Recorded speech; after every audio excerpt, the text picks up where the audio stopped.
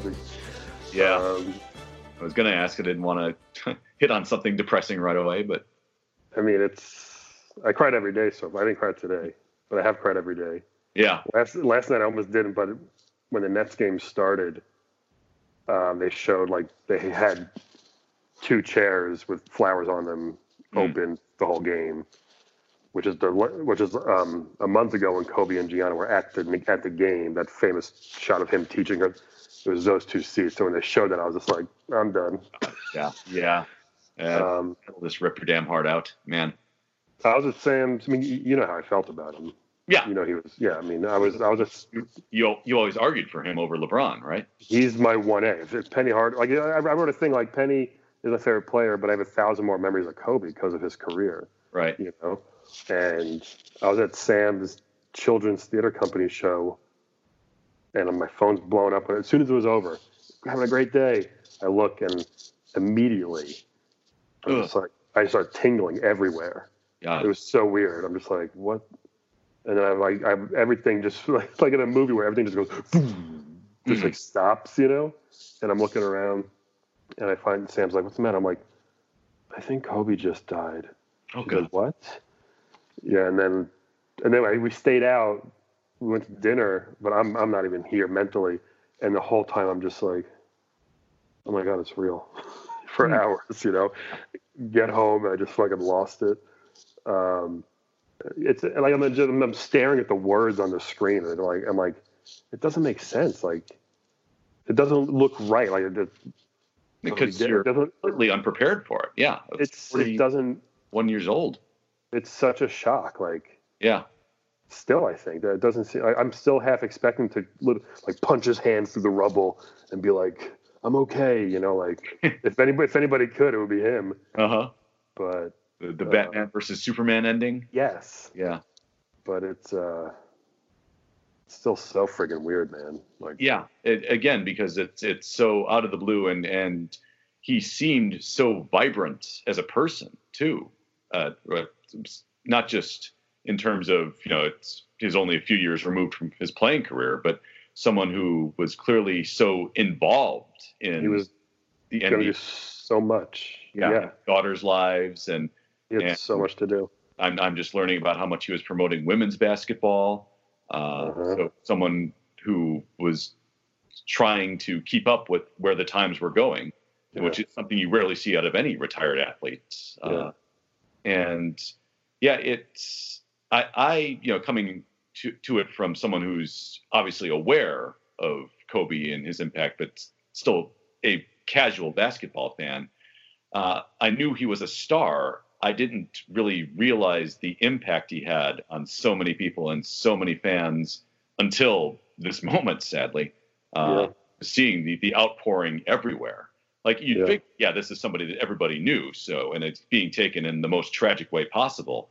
So of course there's going to be a national story about it, but to the degree it's been, and the degree of emotion involved in it, I think has really struck me as, oh man, this is not just a basketball star, but somebody who he's one of the 10 most famous people on the planet, probably. Yeah, especially with basketball's popularity in China and overseas. It's enormous. Like everybody knows him, you know. And I'm laughing at myself as I'm crying this week, and like in front of Sam, and she's like, I'm like, it's so stupid. She goes, it's not stupid. You've talked about this man every day since I've known you. Mm-hmm. Like he meant a lot to you. Like, I understand it's an athlete and sports, it's stupid, blah, blah, blah. But like, he meant a lot. Like I freaking worship this dude. There's nobody funner to watch than him for the past literally 20 years of half my life. Yeah. Well, sports is about making that emotional connection to somebody you don't know who nonetheless is that level of entertaining and amazing to watch. And somebody who kind of gets to that level of athletic brilliance and transcendence, that if you have an appreciation, especially for just the game in general that he's playing, it does touch something deep inside you. And I certainly am familiar with that with guys that love to watch. On Bill Simmons' podcast the other day, sorry, can we cross-promote podcast? He mentioned with J.A. Adande, he's just like, I wonder what Kobe would think about all this. That's the irony of when someone famous dies. Like, they don't get to see this. Like, oh yeah, what would he think? The classic, almost cliche at this point of the things you say at someone's wake you find you wish you said to them when they were alive. And doubly tragic with Kobe is the realization that no one had any idea that you'd be saying these things at his wake or funeral at 41 years old. He was supposed to be old and live to. He figured out one way to live to 150. He'd be the guy to figure it out somehow and tell death, I'm not ready. Yeah, and that's what you want out of all your sports legends, are the guys to just keep going. And even when you see them at 70 and 80 years old and their bodies are, shells of their former selves, you still see that faint resemblance to who they were in their prime. And it still takes you back. One of my favorite players of all time, and I've done a full podcast episode on him a few episodes ago, is Ted Williams, the old Red Sox hitting great. And you looked at videos, like even after he'd been felled by strokes in his late 70s, any interview with him, he still had that sound of just, this is Ted Williams, and there is still so much damn life in him. And that's what you want out of guys whose careers are kind of a celebration of what you can achieve with that much life, I mean, Bill Russell's been 100 since I've been born. He's still walking around it's like he's still kicking around. It looks just like he did back then. Yeah. Bill Russell has that permanent wizened elder face that you just look at him and think, this guy is about to say something really important, and I better shut the hell up and listen. Yeah, that was supposed to be Kobe, man. It's still, I don't know when, I guess the funeral, I'm sure it's going to be televised, which is going to be another nightmare, but oh God, that's when it's going to, I guess, officially be like, yeah, this happened, like it still doesn't, like, I'm like, no, he's still around. Like, it's weird. It's funny because I told my wife, I'm like, please do not go on eBay and overpay for Kobe stuff right now, because I'm sure people are jacking up. Like, I have a signed ball, I have a hat. I don't have a lot of Kobe stuff, actually, which is weird because I have a lot of Penny stuff, but I never really collected Kobe stuff because again, who knew this was going to happen? Right. He's been my favorite player for 20 years, but I never got around to collecting anything of him, cards or anything like that. I would figure that once the ghouls have made their profits off of tragedy, at some point it will go back to reasonable, get some Kobe memorabilia. And from here on out, I'm sure the Lakers are going to be selling Kobe memorial jerseys till the end of the NBA as we know it. Why did he have two numbers? What was the deal with 8 and 24? What was the actual reason? He was 24, then 8, 24. He just, I feel like I should know this more. I just forget why he changed it. Yeah, I only know because when they were showing clips of teams deliberately taking the 24-second violation, and then which was honestly brilliant, I thought. Yeah. Oh yeah. If you're doing an action on the court and you see that right there, I think there's really making the game come to a stop so that we can all acknowledge, and using that symbol of him, it's brilliant, as you say. Yeah, I don't know who came up with it, but whoever did, it's a stroke of genius on their. It's such a simple, perfect thing. Yeah, there's a 24-second violation and an 8-second violation, and it's just perfect. Yeah. So good opening, good soft opening. All right, so for comedy baseball podcast, we're gonna talk the most tragic basketball event of this one, pretty much ever. I guess, should I open the show at this point? Why not? It's a very special episode. We'll say that of the Three Strikes You're Out podcast, part of the Outsports Podcast Network. My name is Ken Schultz. I am the host of Three Strikes You're Out. This is episode number 13, the Omar Vizquel episode. I am contributing writer to Outsports, Baseball Prospectus, Cubs Den, and still purveyor of the funny things on stage on occasion. The other voice you are hearing on this podcast, it is a very special, as I say, Three Strikes You're Out. One of my old comedy pals from New York, Brian McGinnis, is my guest. Thank you for joining me, Brian. Thank you for having me. Yes, Brian is co-host of the Playable Characters podcast, along with our good friend Calvin Cato. No. All of a sudden, rivalry. That's really what Outsports exists, to tear your podcast apart, as if you were Tommy Wiseau. And the podcast that brings to life your favorite video game characters. Did I get the motto but anywhere close to right there? Funny interviews with real video game characters. But I like how you said it too. Yeah. You've done it twice. You played you played a rejected Tetris piece and the rapping Nintendo kid from the commercials back in the 80s. Two stellar. The parts I was born to play. Yes, it's anything that's calls to mind. 1985, I think, is right in my wheelhouse. Brian is also the Robitussin bear that you might have seen on TV every now and again, popping into a house window. And Brian also rocked Wheel of Fortune. How many years ago? 3 or 4 at this point? That was like 2013, actually. Yeah. Jeez. Wow. A while ago. Yeah, man. That was fun. You can find him on Twitter and Instagram at LaughAtBrian. And so the reason I brought you on, sir, because this is a baseball podcast, and my favorite, to my knowledge, are maybe the biggest baseball hater of all my good friends. But we have another sport that is having its championship game this week. And so as a football fan, who should I root for between this rematch of the 2014 World Series when the Giants took out the Royals in 7 on the back of Madison Bumgarner's Game 7 thrilling performance out of the bullpen?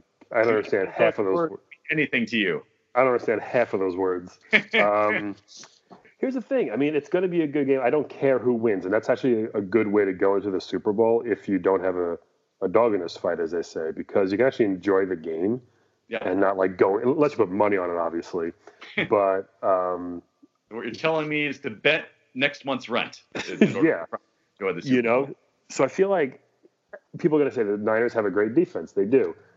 The Chiefs have Patrick Mahomes, who I think people forgot how good he was because he was out for like 4 or 5 weeks this season. When he came back, we're like, oh, right, he's incredible. Like, he's ridiculous. If you saw that run he did in the game 2 weeks ago, where he got 20, it was like he's so good and he's so young, first of all. He's so good at remaining cool and collected under the pressure. Like, he shouldn't be that good and calm at his age. He's got a cannon for an arm. He's super fast. He can, juke away from anybody.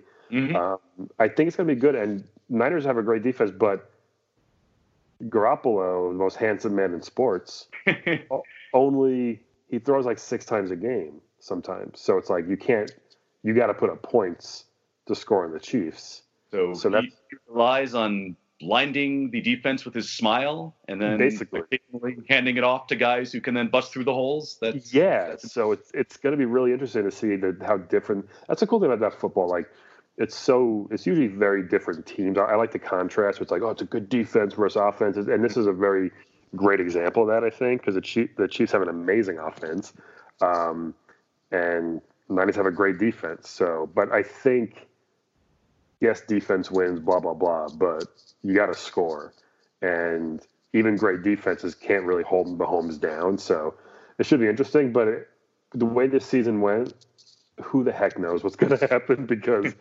I mean, honestly, like you can bet 10 games and lose 10 different times, or the exact same thing next week, and the complete opposite happens because you never have no idea what's going to happen. Anybody can win. So I hope it's just a fun game. I hope it's like a close game till the fourth quarter. That's always good. But I don't know, man. I'm looking forward to it. So. Defense wins championships is the cliche, as it is in most sports. But it seems like the NFL, again, to my very casual fan knowledge, is set up to make passing like the most important thing you can do on either side of the football now. It's like the 3-point shot now in basketball. It's like you got to pass, you got to throw the ball down the field, or you got to put up points, or you got to shoot threes. Even if you're a center, you got to shoot threes, which is ridiculous, But it's definitely a passing league now. There's a couple of good running backs, like really good ones, but overall, like when you see a 50-yard bomb, it's exciting. That's what people are there. That's what people are there to see.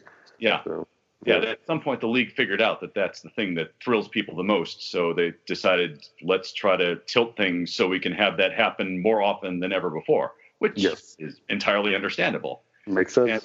So, oh, you guys like this passing, huh? Yeah. You like exciting things happening in your sport as opposed to the 2-yard run that ends up scrum in the middle of the field. Also, I found this season the hardest to watch in football. It's just I'm sitting there watching a Giants game, and it's like not because I'm a Giants fan, but just because like the games are 4 freaking hours sometimes, and it's like I got stuff to do. You know what I mean? Like that's my entire Sunday.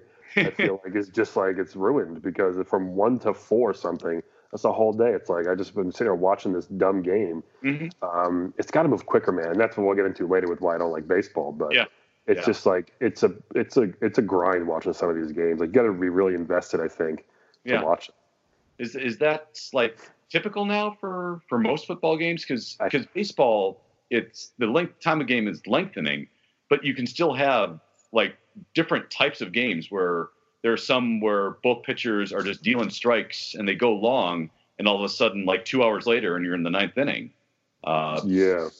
Do football games have that variance too, where every so often you'll find one that just zips by like that? Hardly ever. I think it's all the timeouts, it's all the injuries, it's all the replays, the stoppage, all that stuff, and it just takes forever sometimes. Like sometimes the first quarter will fly by. Oh, cool. And then second quarter, then like that second half is usually just like 2 hours long, 2.5 hours long. Sometimes you're like, what have I been doing in my life? Mm-hmm. I gotta shave again. Jeez. Yeah. Yeah. It's and for people that complain that baseball is slow, and there are definitely games that are, but they do it oftentimes from the perspective of a sport where you have occasionally 15 to 20 minutes of replay time followed by debate on the field as to what exactly constitutes a catch, and then sometimes more replay or it's pretty bad. Like and the NBA now too. I hate when the NBA stops for 5, 6, 7 minutes for one play. They brag about the Secaucus Replay Center, and it's like we can see it on TV clear as day. Why are these professional refs still staring at this monitor for 7 minutes? Like, don't you know what happened? Like, so things like that. Like, I wish it was faster for everything. Right. I just don't have time. I don't have patience for this anymore. You know? Yeah. It seems like we're still trying to fight, I think in all sports, that trade-off between how much time you're willing to devote to a given replay versus do you want to just get rid of it and then accept awful fuck-ups on the field, like last year's Saints game, I guess. That's the thing. Either that's deciding.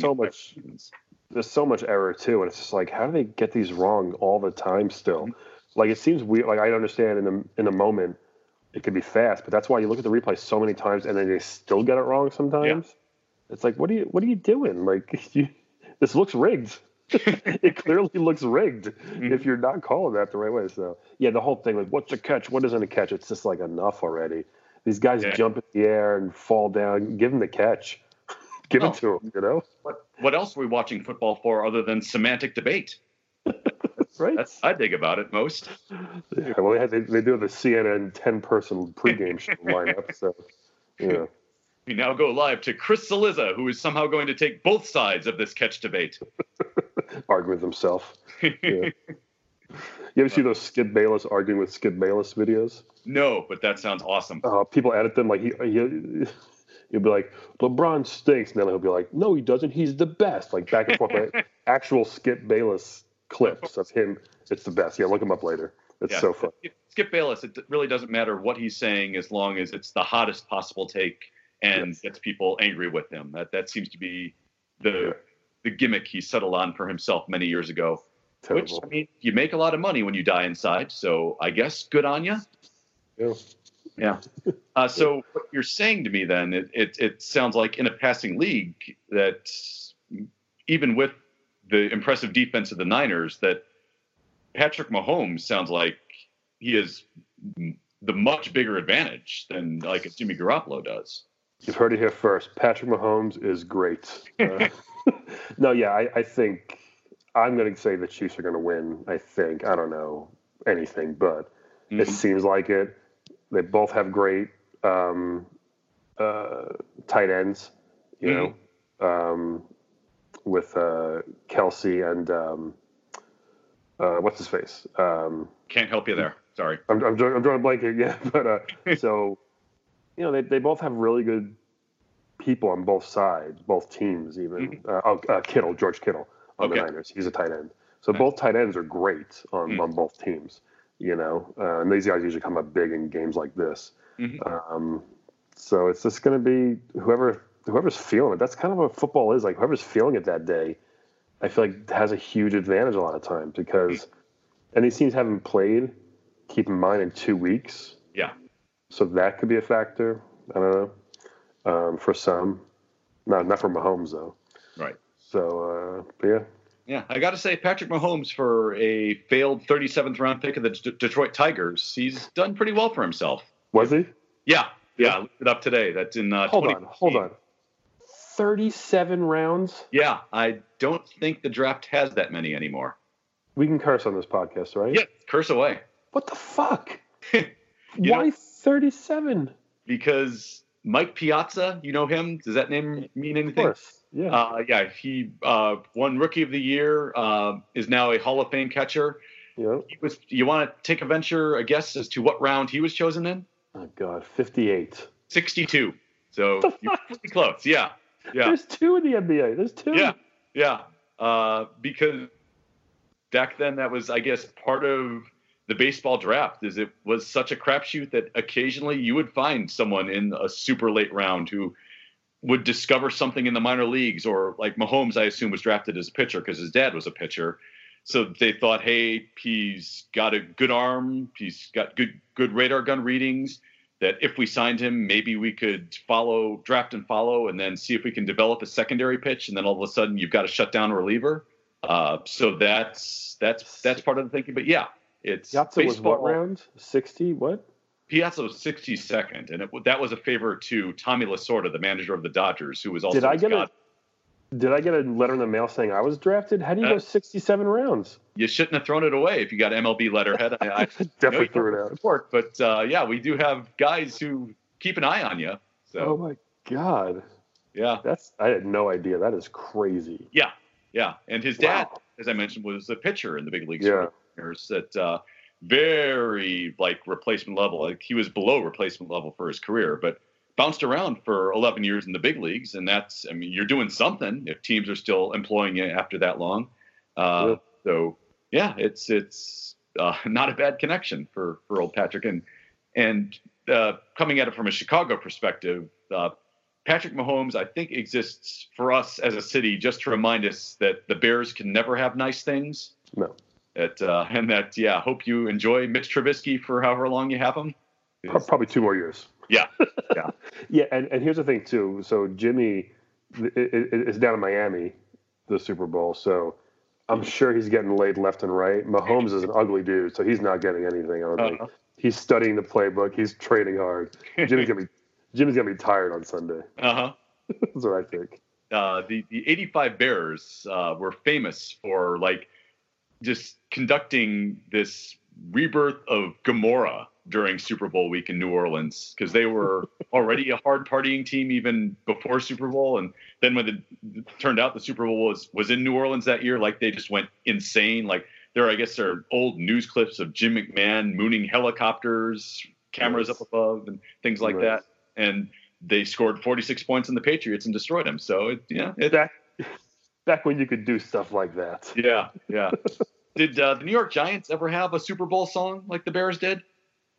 I don't think so. Because I can, even today, 30 years down the road, I can give you at least the first 2 verses of Super Bowl Shuffle verbatim memory.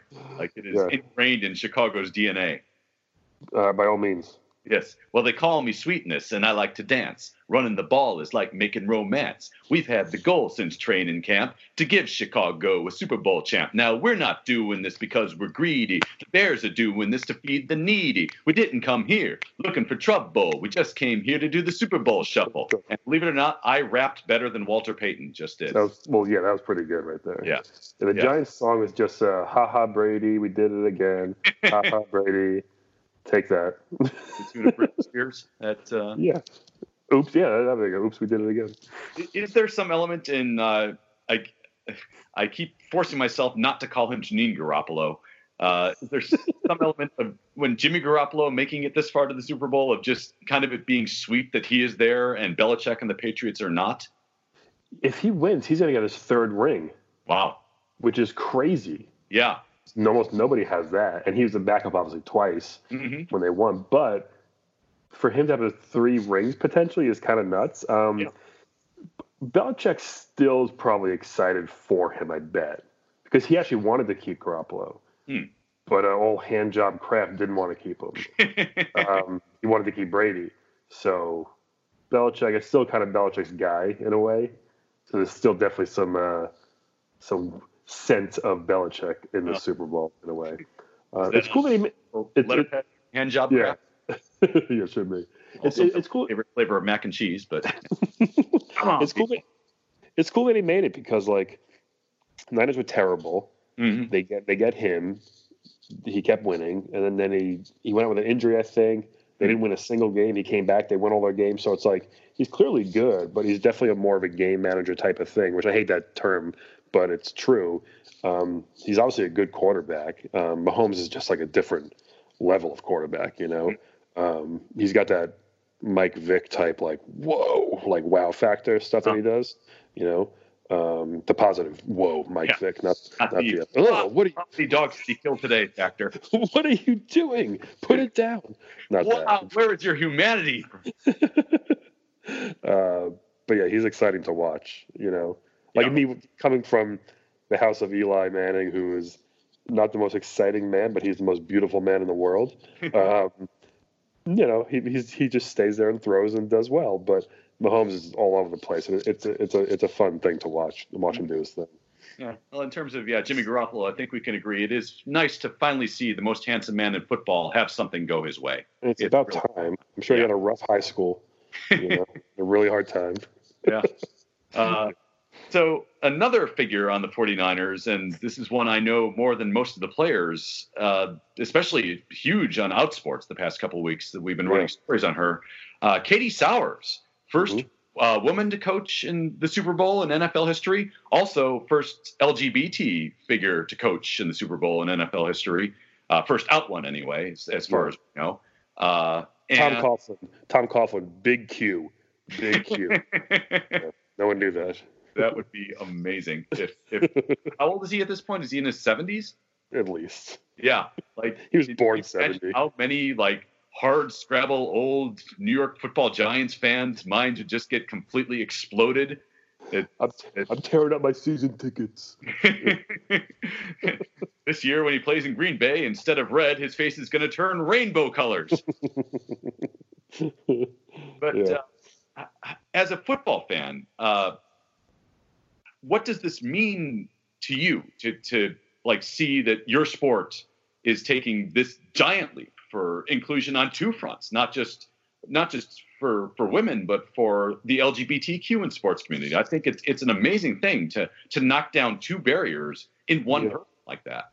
Yeah, I feel like they didn't really do, maybe because they're obviously out, not in the New York market, so we don't hear about it as much. I obviously did hear about it throughout the season. Like Becky Hammond is a Spurs assistant coach who is a WNBA player, and people think she's probably the first female head coach soon of the NBA.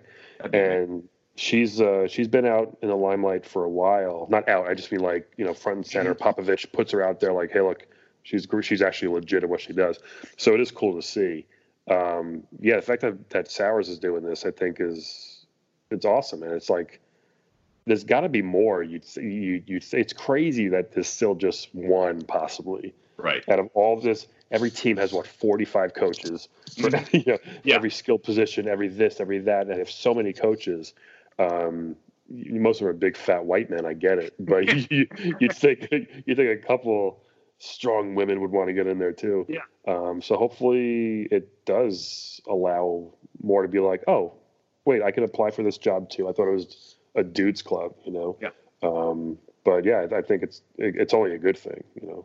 Yeah. And it's even better if, like you said, these hard grizzled football fans are mad at it. It makes it even better. Yeah. If you make the right people mad, it is the best possible thing. And to your point with that, I think that because you always have to have like one barrier breaker for some reason in all sports. It has to be one figure that shows everybody how it's done, because teams are always scared that this is going to somehow get in the way of winning or their bottom line. And so you have to have like a Katie Sowers who goes out there and shows that these, big, tough football men that she coaches are perfectly fine with listening to coaching from a woman, because she knows her shit. Just know your shit. That's it. Football players respect people who know their shit, and that goes for any sport. Yep.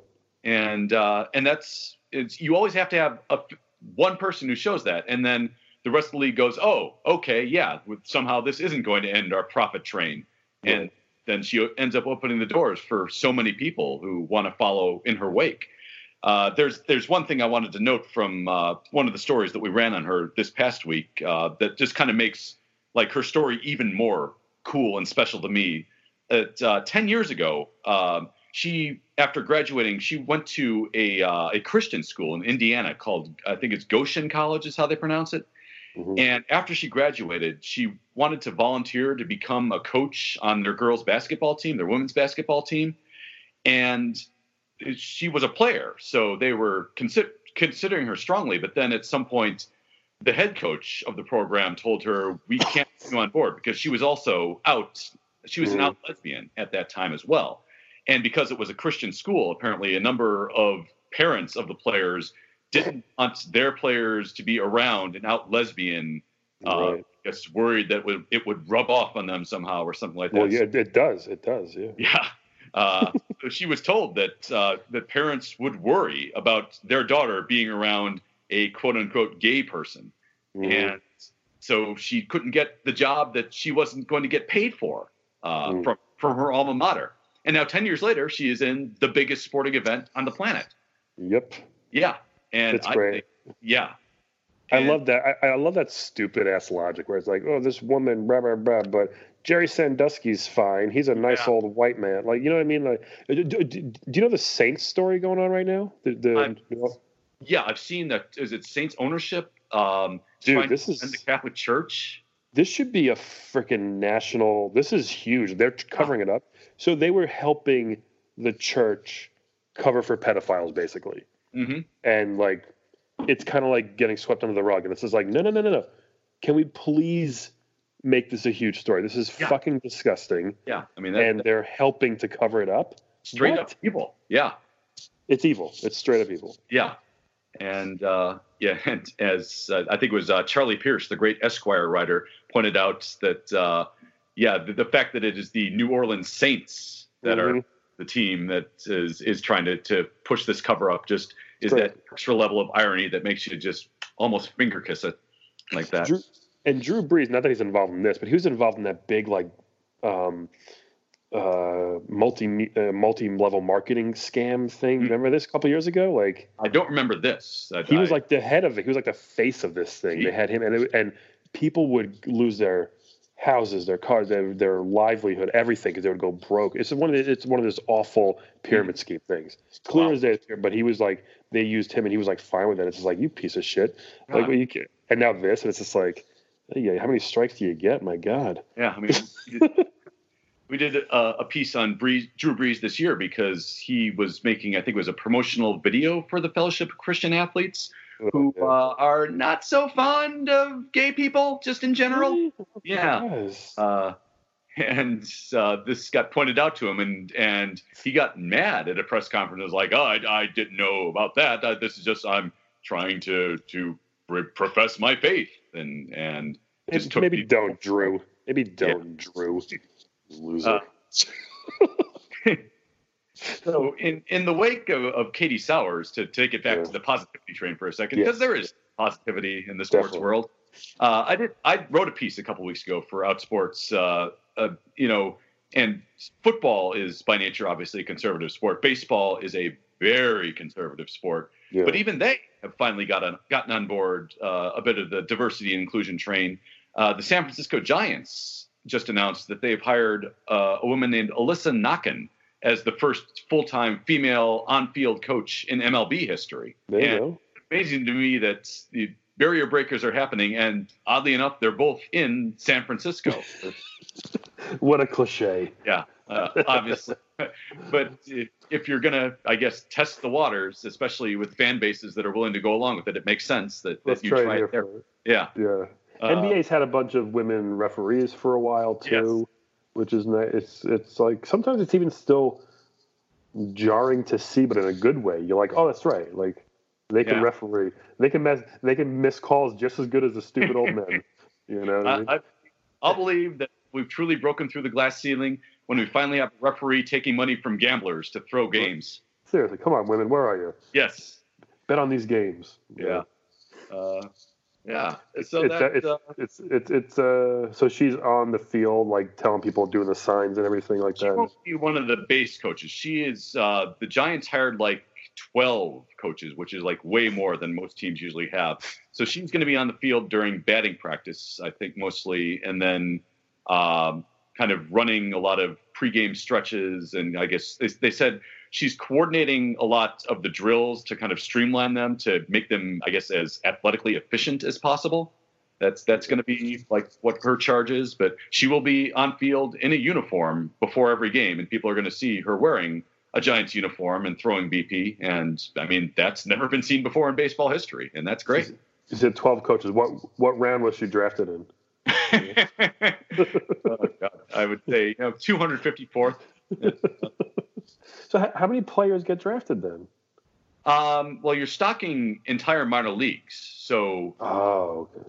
Yeah, I mean, everybody that gets drafted in baseball, you're really special. You go to some level of the minors. Sure. So, yeah, there are, I would say, a couple thousand, something like that. Football's 255, 225. Yeah, that's so much. That's so crazy. How did Piazza, who turned out to be, like you said, a Hall of Fame, how did he slip that low? It was partly because he never had a position, so people just never looked at him as a baseball player. That he apparently had hitting skills. Like his dad would hire like Ted Williams, my guy, to be his hitting coach because they were like a super rich, connected family. But he never like fit anywhere on the diamond. So I think that was part of it. Like he only picked up catching because the Dodgers told him, "Hey, we have space at catcher and we got to put you somewhere." So hey, can you catch this? Yeah. Which also just happens to be like the most important defensive position in the field. But I think my family, I think they're huge Piazza fans. They were back then. So that's why I know him pretty well. I know he 500th round, whatever. Yeah, it's crazy. Yeah. Your family are Mets fans, right? They are. Yeah, and you used to go to Mets games. Yeah, I've been to a ton of Mets games. Yeah, I've seen you. Throwback Thursday pics you used to post on Insta. That occasionally you throw up like a picture that 8-year-old Brian McGinnis drew of this. Yesterday we went to Shea Stadium. I had fun. It was great. I sang at Shea Stadium in third grade. Stadium. Tell me this story, please. Okay, so this was back. I was a fan of the Mets in 85, 86, 87, 88, 89, which is like, I guess, the last time they were good, right? Yeah, really the best time to be a fan of the Mets. Yeah, I didn't know any better. I was a dumb kid until I got smart. No, so my Miss Bieber, my third grade teacher, her daughter. Justin's mother? Yes, worked for the Mets, so like PR or something. And every year, Miss Bieber's class would go and get to sing the national anthem. Awesome. So we practiced with Miss Dransite, our music teacher, every week, and we went and sang. And I barely remember it. I kind of remember walking out on the field. I was like, I guess 8 or 9.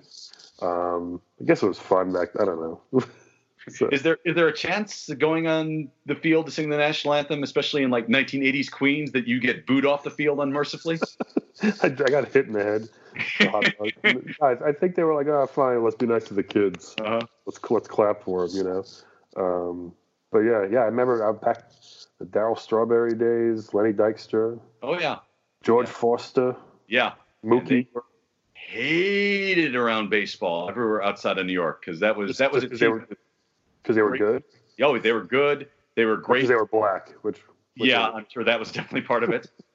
They rubbed it in your face how good they were. Like you knew they would tell you, especially in an era where your baseball players were expected to shut up when they were off the field. Like that was the big, rigid, enforce the respect for the game code era. That's like it's like the 90s Knicks. They weren't good, but they were tough and they beat everybody up because they were just so much tougher than everybody. But they were the eighth seed most of the time, you know. But similar was like the Mets actually backed it up by winning. A few World Series. Yeah. Knicks made it to the finals one year, didn't they? When Jordan was retired.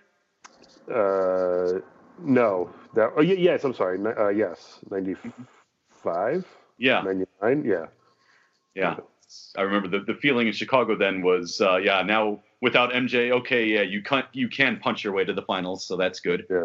The Magic, Penny's second year, the Magic made it and lost to the Rockets. Right. And then the next year, the Knicks. Yeah. Or vice versa, whatever, Yeah. So I guess the question, since you did go to games and presumably had decent times, so when did baseball hurt you, Brian McGinnis? I think when I started, because nobody watched basketball in my family. So I think the first time I saw like Shaq, I guess, in 92, I was 12 years old, I'm guessing, right around then. Or probably Patrick, maybe I was watching the Knicks when I was like 10 or 11. And I'm like, well, this is fun. Because I played basketball with friends. I played in front of my house. I had a hoop at the school. But I never watched it on TV. My parents didn't watch it. My brothers didn't watch it. So I finally started watching with friends or just by myself. I'm like, wait, this is so much more fun. What's going on here? You know? And I think I was just like, from that moment on, they were like, want to go to a Mets game tomorrow? I was like, no. That garbage is still going on? No way. I just never liked it ever again. I would say that, honestly, responding to the question of want to go to the Mets game tomorrow with no is probably the most rational decision you've made in your entire life. Like most Mets fans wish they could say no to that. But that was when Darryl and everybody was hitting home runs every day. Yeah. You know? I still didn't want to go. I did like seeing the Big Apple Rays go up and down. I'll never forget that the first time.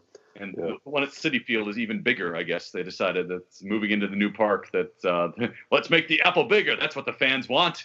I still call it Shea. I always forget that it's Citi Field. Yeah. Oh, it's I mean, Shea is a much better baseball name than Citi Field. Yeah. For that's worth. It's not as good as the Smoothie King Arena that the New Orleans Pelicans play in. Or the White Sox play in Guaranteed Rate Field out here. Are you serious? Yeah. If there's one thing baseball fans love, it's mortgage lending. Hooray! And even better, and people, as soon as they announced the name, did not hesitate to point this out. The logo for Guaranteed Rate is a downward-facing red arrow. So your ballpark is literally pointing you towards last place. Bankruptcy. Yeah. Wow. Amazing. Yeah, it's interesting that, you say that, and it's probably right around the time that I can kind of remember, the first time I remember, like, kids I knew in, like, junior high school going off about how they hated baseball and baseball was boring, probably around, like, 7th or 8th grade. So, yeah, probably right around, like, when I was 12 or 13 years old. And I remember it just striking me as, like, such a weird, extreme stance to take. Like, sure, I can understand basketball is great too. I loved watching the NBA as a kid, and obviously we had Jordan, so of course. You had a good excuse. Loved going to the old stadium. I still remember one game in particular against the old Bad Boys Pistons, where early on in the game, Chicago fans, one of the things we love to chant is "Detroit sucks, Detroit sucks." It's usually a hockey chant, but when the basketball rivalry was so big in the late 80s, that started up with the Bulls, too. And I remember chanting that along with the crowd. And my dad, hearing his 8-year-old kid at the time chanting, "Detroit sucks," told me, hey, no, we're not doing that. Knock that off. You had the same voice when you were 8 also. Oh, yeah. Yes. I still had the James Earl Jones voice of authority. Very jarring 8-year-old. The one constant through all the years, Ray, baseball. That's why I'm a baseball fan, really, is because I can do the Field of Dreams monologue for verbatim. I wish I remember my first moment where I was just like, I'm not going to watch baseball ever again. And when the basketball started, it was really when the reason why I like Penny Hardaway so much, because I started watching Shaq, and then he was obviously drafted the next year, so I was watching the Magic already. And then when I saw Penny, I was just like, like fucking butterflies and hearts ever since, Whitney Houston started playing in the soundtrack. It was glorious. Totally. Yeah. My story has an ending too, because later on in that game, there was a big fight. I think back, it might have been when Rodman was on the Pistons. In the late 80s in basketball, there was a big fight? Yeah, right. With the Pistons? Bill Laimbeer? What? No. But I think it started with like Rodman slamming Scottie Pippen to the ground, and then there was just a big brawl on the court. And I remember Doug Collins, when he was coaching the Bulls, like went flying across the scorer's table trying to break it up. Yeah. But like it got everybody just in the old stadium riled up and on their feet and screaming. And then I noticed my dad next to me just on his feet screaming at full volume, "Detroit sucks! Detroit sucks!" Come on, kid. Valuable lesson that night. That's the best. What a great story. I love that. But yeah, so I was, a big basketball fan at that time too. Yeah. And I remember like just the sense of a couple kids in my grade going, "Oh man, why would you want to watch baseball? It's so slow. It's so boring. The NBA is so much better." And I remember thinking, why do I have to choose for one thing? Because I like them both. And then but it was also like, to me, almost like an alien thought. Like, how could anyone not like this? Because I can't imagine a moment in my life where I didn't just adore watching baseball with every part of me. So, I understand definitely the complaints, and I know it's a slow game with lots of pauses, but there is still a part of me that's like, even understanding that, I still don't quite understand, if that makes sense. And you know what's even funnier? Like saying, if you go back and watch 80s or 90s basketball, it's rough. It's brutal to watch compared to today. It's not even the same game. Yeah. It's not even the same game. Like, teams average 120 a game. They were averaging like 95 a game back then. And just in 20 years, it's changed so much. Yeah. 20, 30 years. So it's funny to even say, oh, it's so much faster. It's like, back then, it's like, yikes. It's a different sport compared to now, you know? Yeah. Like, they average like 2 3-pointers a game. You know, the Rockets shoot 57 threes a game nowadays. Jesus. So it's a completely different game. So does that make it then kind of even more amazing when you think about what the game was back in the 80s and 90s? You would have to be like Jordan, who would occasionally just go off and score 55 or 60 points in a given game. On twos. Yeah. Yeah, because the other day I was watching the sequence. I forget what game it was, and there was 3-pointer. It was like 12 threes in a row from both teams. A lot of them were missing the shots. And it's like, it was the first time I was like, this is getting a little boring. Like, nobody's playing basketball anymore. Yeah. They're just jacking up threes. They're running down the court and jacking up a three. And it's like, no one's just doing anything cool anymore. You know, like, you see basketball is the most athletic sport. Yeah. I think by far too. Oh, You yeah. know, as far as what these guys can do, Westbrook and of course Kobe and people like that. LeBron, I get it. You're an athlete, whatever. I hate LeBron, but you know what? Not as much anymore though. I'm going to try to turn over a new leaf. Yeah. Kobe kind of passed the torch to him in his last tweet, didn't he? With that. So I'm trying to give him a break. But if he wins again, I'll be so mad. I hope they don't. But wins and immediately dedicates it to Kobe. What do you do then?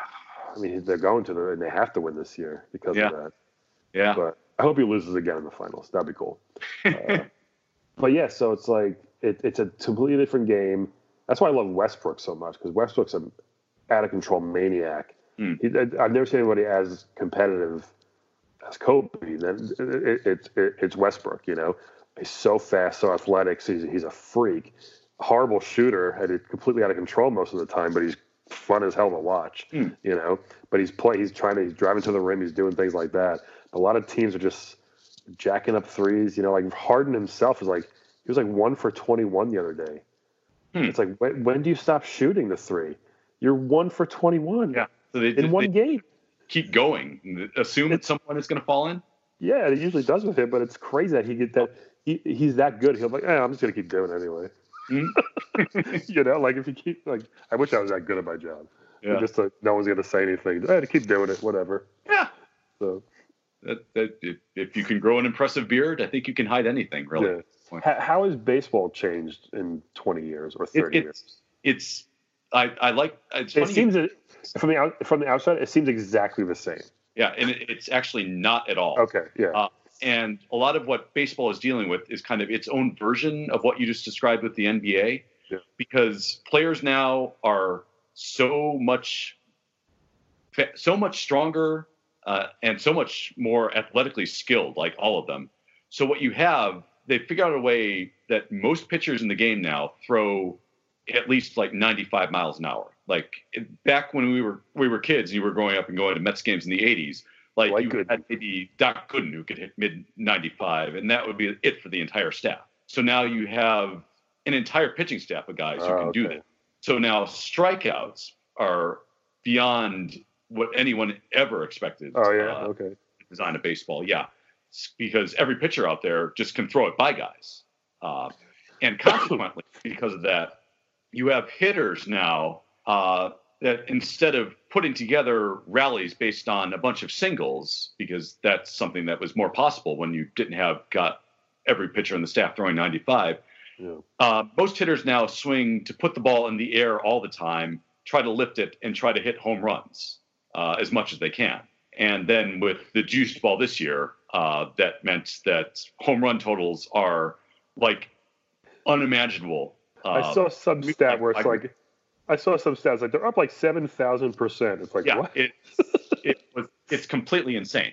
But that's the most efficient way of scoring now, because pitchers are able to throw it by so many guys, is just to kind of keep swinging for home runs, keep putting it in the air, and then eventually you're going to connect in just the right way, similar to what you were just describing with Harden with the three-point shot, and it's going to go over the fence. So baseball is kind of, like basketball, kind of been diluted into a lot more of its most exciting plays, home runs and strikeouts. But because of that, both of them kind of lose their luster because they're happening so often.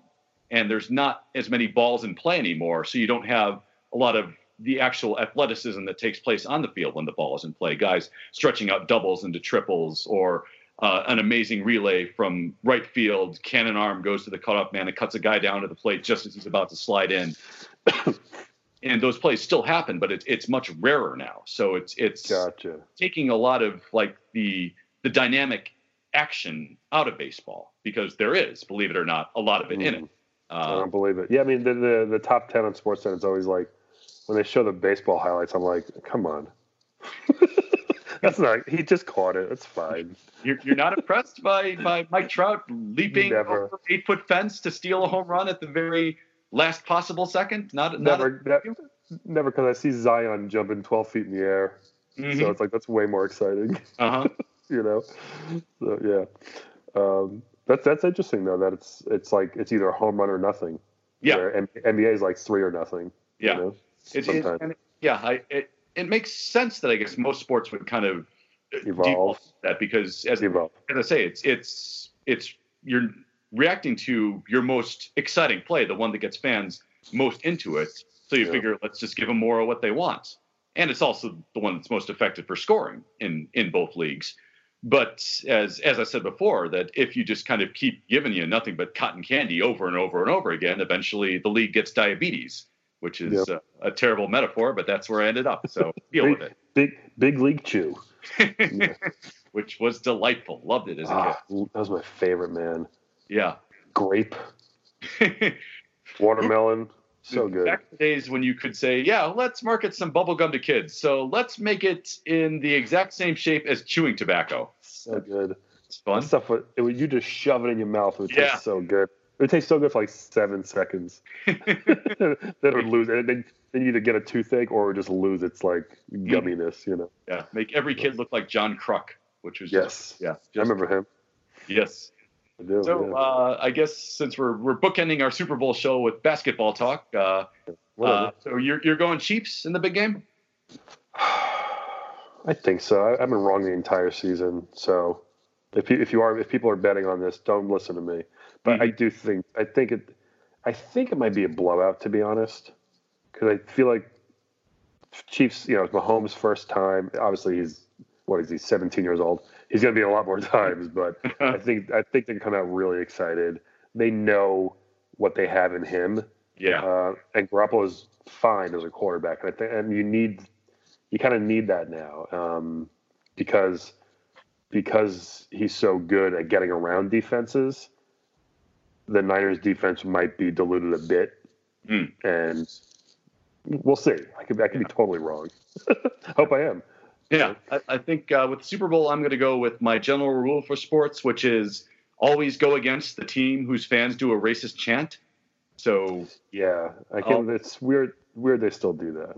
Yeah. At least the name is technically okay. Yes. Yeah. I mean, Chiefs are, Yeah, it's presumably it's a title of honor, I suppose. So. Yeah. Oh, your favorite part of the game though, halftime show. Yeah, got our Shakira going on. I got our J-Lo going on. Yeah. She's my number one. She's my tops, man, Shakira. Yeah.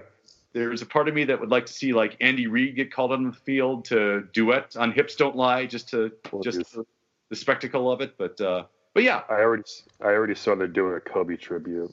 You pretty much have to at this point, right? I know. Yeah, it's too close. But it'll be interesting to see what happens. Let's see what they do. It's so funny. It's so quick, their performance. I remember Springsteen didn't want to get off or something like that. Right. I'm doing 30 minutes. Like, no, dickhead, you only have like 18. Like, we're playing a game. Yeah. 1, 2, 3. Keeps going. These people aren't here to see me. What? I mean, when it comes to shows, it's all to me, and I think to most people still at this point, it's all compared to Prince. I mean, that's the standard. We watched that together, right? You went nuts. Yeah. Were you here? We watched it. You were over my place, right? Timberlake tried the Prince tribute. Yeah, when his family explicitly told him, "Please don't make this part of your show," and he did it anyway. Yeah, that kind of bothered me. But I'm talking about the actual Prince halftime. I'm sorry. Yeah, I'm not thinking of Timberlake. My Prince. Sorry. Right. And I remember as a Prince fan watching that, just thinking, okay, is this going to be like every other halftime show where you just kind of sleepwalk through 3 greatest hits and then collect whatever royalties you do at the end, or is he going to care? And there was a signal that you knew this meant something to him. He started with "Let's Go Crazy" because of course you do, but right after that he segued into "Baby I'm a Star," which is not. I mean, it was kind of a hit, but it's not super well known off of Purple Rain. And so once he started that, it's like, oh no, he's treating this like it's a real show. This could be something. And yeah, from like the next 10 minutes, like, oh man, yeah, you're putting on the full Prince for them. And are you a commercial guy too for the Super Bowl? I mean, when I was a kid, I used to be, but it's so dumb. Yeah, I can't really remember the last time a Super Bowl commercial actually made me laugh. Yeah. So I've done one ever in my voiceover career. It's all fun. I didn't even audition for one this year. It's all celebrities doing it. Of course. Every commercial is a fucking celebrity. I did an Eminem radio commercial years ago. Nice. I didn't know that. Yeah, it was fun, but it was like it's all celebrities now. Right. It drives me crazy. Well, I mean, Super Bowl commercials are now all about who can get people talking the most. So yeah, if you pull like a Willem Dafoe doing rap or some bullshit, that's what's going to get people noticing you. So or that Nationwide Dead Baby commercial. Remember that like 6 years ago or whatever? Yeah. God, that was and they led up to it as like this is just like a normal kid talking, and then all of a sudden, and I'm dead. Oh, okay. And get insurance. Did you ever, when you were recording the Robitussin commercial, wanted to try like one that just ends in a completely dark place like that? Well, I thought it was so funny about that because when I remember reading that audition and the last line that the other guy says, the announcer, it's like Robitussin because it's never just a cough. That's what. And when you're just reading that with no context, it's like this got dark. Yeah. Like what the fuck is it if it's not just a cough? You know? But if you hear it now, could be cancer. Yeah, if you hear it now, it's fine. Like, it's never just a cough, but it's like, whoa, what the hell's going on here? Robitussin there. Yeah. Robitussin, have you had that spot checked out? Because it's never just a freckle. Yeah. Yes. Well, Brian McGinnis, we have spent an hour, and you've had me talk football for an hour. I think that's a miracle, man. I thought back to my baseball days. Yeah. Is there anything else you'd like to plug while I got you on here? Check out the podcast, Playable Characters, if you like video games, or if you don't, it's very funny and improvised and ad-lib, and it's super fun and ridiculous every week. And just follow me, Laugh at Brian, at Twitter, on Twitter and Instagram. And it's been a pleasure having you, man. Thanks a lot for doing it. Hey, love you, man.